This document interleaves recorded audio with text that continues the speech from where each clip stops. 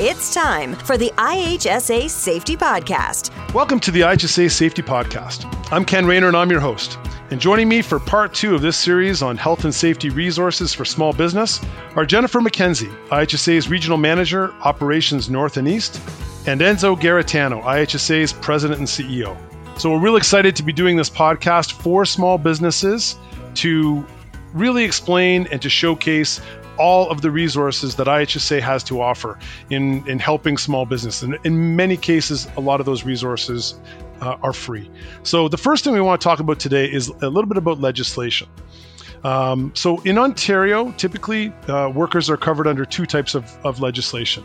You have workers that are covered under provincial legislation, which is the Occupational Health and Safety Act, also known as the Green Book. And then you have workers that are covered under federal legislation, which is the Canada Labour Code Part 2. So let's talk a little bit more about legislation. So let's talk first about the Occupational Health and Safety Act, which is Ontario's legislation for provincial work for occupational health and safety.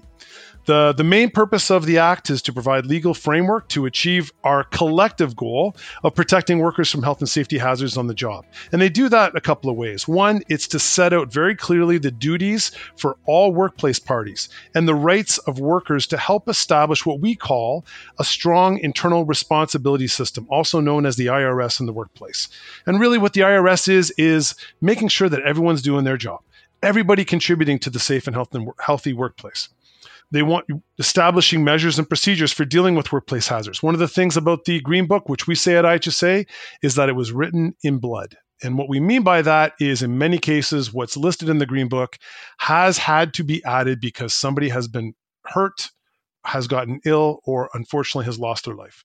And then providing some enforcement of the law where compliance has not been achieved voluntarily. So we all have an option to do the right thing by the regulations set forth in the Green Book. When it doesn't get done the way it needs to, then the enforcement has to take place by the Ministry of Labor. But that's not where it stops. We want to just get into a little bit more detail about that because today we're going to talk a little bit more about the regulations. And there are regulations really for 4 different types of workplace in Ontario. We have industrial establishments that could be seen as service and restaurants and tourism and manufacturing as some examples. You've got a regulation called the construction projects, not the construction industry. So I'll ask Enzo to touch on that in just a second. Mines and mining plants, and then healthcare and residential facilities. So 4 distinct different types of regulations. So the first resource we're going to discuss today really applies to all business, irrespective of the industry, because it's really about the work that's being conducted being considered a construction project. So Enzo, I've got two questions for you to start. Do the construction projects regulations apply only to those in the construction industry? And then second, when a construction project is ready to begin, what information is required to be posted? So thanks, Ken. It's a bit of a tricky question there because when we talk about construction projects, the Occupational Health and Safety Act defines construction. So again, if you're a small business, at the beginning of the Green Book and the Act, there are definitions, and it's really important to understand those definitions to see where you fit in those definitions. And when it comes to construction, if I want to read it, it includes the erection, alteration, repair, dismantling, demolition, structural maintenance, painting, land clearing, earth moving, such as those things. I can go on and on, but essentially the activity references a project that occur on a project. Okay, so that means that it's happening. It's a defined activity. Some may be confused as to what maintenance is. Is changing out a motor on an HVAC unit, is that deemed construction? Well, that typically is deemed maintenance. But if you're changing out the entire unit and taking it off the roof and putting a new one on, that's a project. That's actually a work project, and that comes under the construction regs. So I think the key message here is, though, the best practices that come out of your work and compliant typically with the construction regs, you're probably not going to change depending on where you land under the regulations unless that regulation is more stringent. I think that's the message we want to give out, that look for the best of the regulations or the requirements. And remember, these are the fundamental or the minimum requirements or the minimum standards that you should comply with, not the best out there. So again, regulations are great, but they're a minimum requirement. look for the more stringent, whether it's in construction or the industrial regs, because again, you're not going to change your practices if you do 90%. Typically, your work is in the construction projects, but then 10% is on a maintenance project. You're typically not going to change the way you work. You're going to work to the best requirements. And as far as what needs to be posted, again, it depends on your circumstance as the small business. Are you a small business that undertakes projects altogether? Do you go out and secure a project and then bring on subcontractors? If you are that small business, you can look into or utilize the resource that we have again listed here. It's the forms and checklists for small businesses. And we have a form and checklist that says, hey, this is what you need to apply or put on your project if you're, again, overseeing a project. And within that, it has examples of things that you need to post, such as certain posters from the WSIB or the Ministry of Labor, copy of the notice of project, if you're, again, the constructor, first aid information, some policies that may have to be posted because you are the constructor and applicable to the workplace. So things of that nature, emergency contact information, those are requirements, again, if you're a constructor. And there's some other requirements if you're not a constructor or not the person overseeing the entire project and you're a sub coming on to the site. There are certain things that as a good practice, a great practice, you should have in place, whether it's evidence of you doing safety talks with your staff, again, risks and hazard assessments that you do, some of your own smaller policies or policies that apply to you, depending on the size of your small business. So those kinds of things, if you're a subcontractor who does specific work, those also are listed in those forms that we have on the website at ihsa.ca. Again, encourage everyone to familiarize yourself with those forms.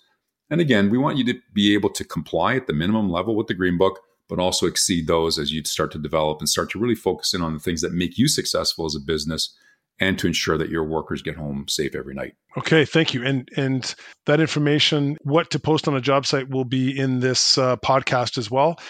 So feel free to find it on our website at ihsa.ca under the small business pages, which is right on the front page of our website, or feel free to use the link in the podcast. Jennifer, as I understand, in 2022, we took a look at some of the most downloaded resources from our small business pages. And what was at the top of the list were the free forms and checklists based on the size of the business. So we have independent operator, we have those that have 2 to 5 employees, 6 to 19, and those with over 20. So 2 questions for you, Jennifer. 1, why did IHSA break up the categories by number of employees? And then 2, give me maybe your favorite resource that you'd recommend to a small business owner, because there are so many resources on this page, lots of things to cover. But what was maybe one of your favorites that you'd like to recommend? Thanks, Ken. So to answer the first question, the IHSA decided to break up the resources by company size because the Occupational Health and Safety Act and the First Aid Regulation require different and additional measures to be taken to protect workers based on company size. So, for example, a workplace with 1 to 5 workers is not required to prepare and review written occupational health and safety policies and programs. However, organizations with 6 or more workers are. Another example is the requirements for health and safety representatives in joint health and safety committees. Depending on the size of the business will determine which one an employer will require. An organization with 6 to 19 workers requires a health and safety rep, while a workplace with 20 or more workers requires a joint health and safety committee. Therefore, the way that we outlined it on our small business webpage makes it easy for an employer to find out exactly what they need based on their company size. In regards to your second question, we do have many great resources on the webpage. However, there is one critical resource, which is the checklist, the first steps on a job site. It includes what to post. Enzo mentioned it earlier. This document not only outlines what you need to post on your work site to be compliant, but it also provides you the links of where you can purchase or download the required items and which items need to be customized for your organization. So as Enzo noted, a lot of the items may be specific if you're a general contractor or a constructor. However, there's also ones listed there in regards to if you're a subcontractor. And although maybe as a subcontractor, I'm not required to post the Occupational Health and Safety Act, for my workers, I want to make sure that it is readily available. So not only is it great as to, what is my responsibility, but what should we have on site and what should be readily available for those workers.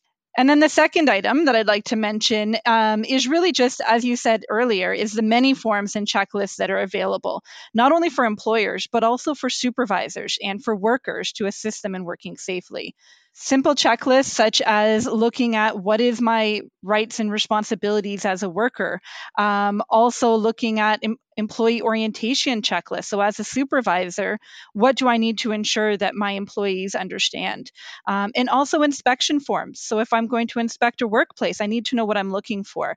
So very simple documents that really help all workplace parties ensure that they have that healthy and safe workplace. Thanks, Jen. And I'm going to finish up with the last resource. Here's one of my favorites, and I'm going to tell you why. Driving is applicable across all of our industries. So whether you are in the electrical utilities, whether you are an electrical contractor, whether you are in the transportation industry or construction, most likely, whether you're driving to work and from work or whether you're driving due to work, then you're behind the wheel. And there are employer responsibilities that include driving. Driving is part of work in many cases. So the employer has to have care, control over the individual. And we've got some great resources on our website in regards to that, which we call Road Safety Solutions. It can be found on the front page of our website, just to the right-hand side.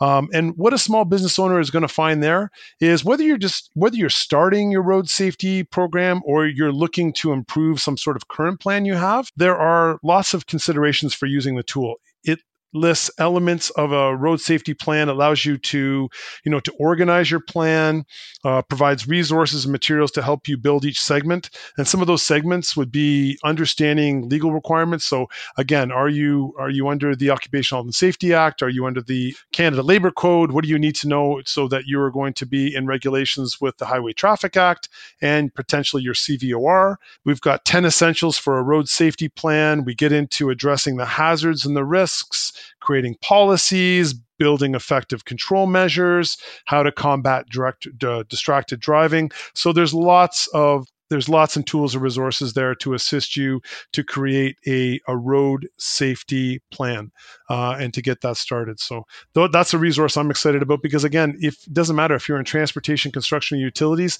it's applicable to you and it's great. So again, Jen, Enzo, thanks for joining us on this podcast in regards to small business. And thank you all for listening to the IHSA Safety Podcast and this series devoted to highlighting health and safety resources for small business. On our next podcast, we'll continue the discussion of various free services from IHSA and how they can assist small businesses create safe and healthy workplaces. Be sure to subscribe and like us on your podcast channel and visit us on ihsa.ca for a wealth of health and safety resources and information. The IHSA Safety Podcast. For more episodes, tips, and all things safety, go to ihsasafetypodcast.ca. Thanks for listening.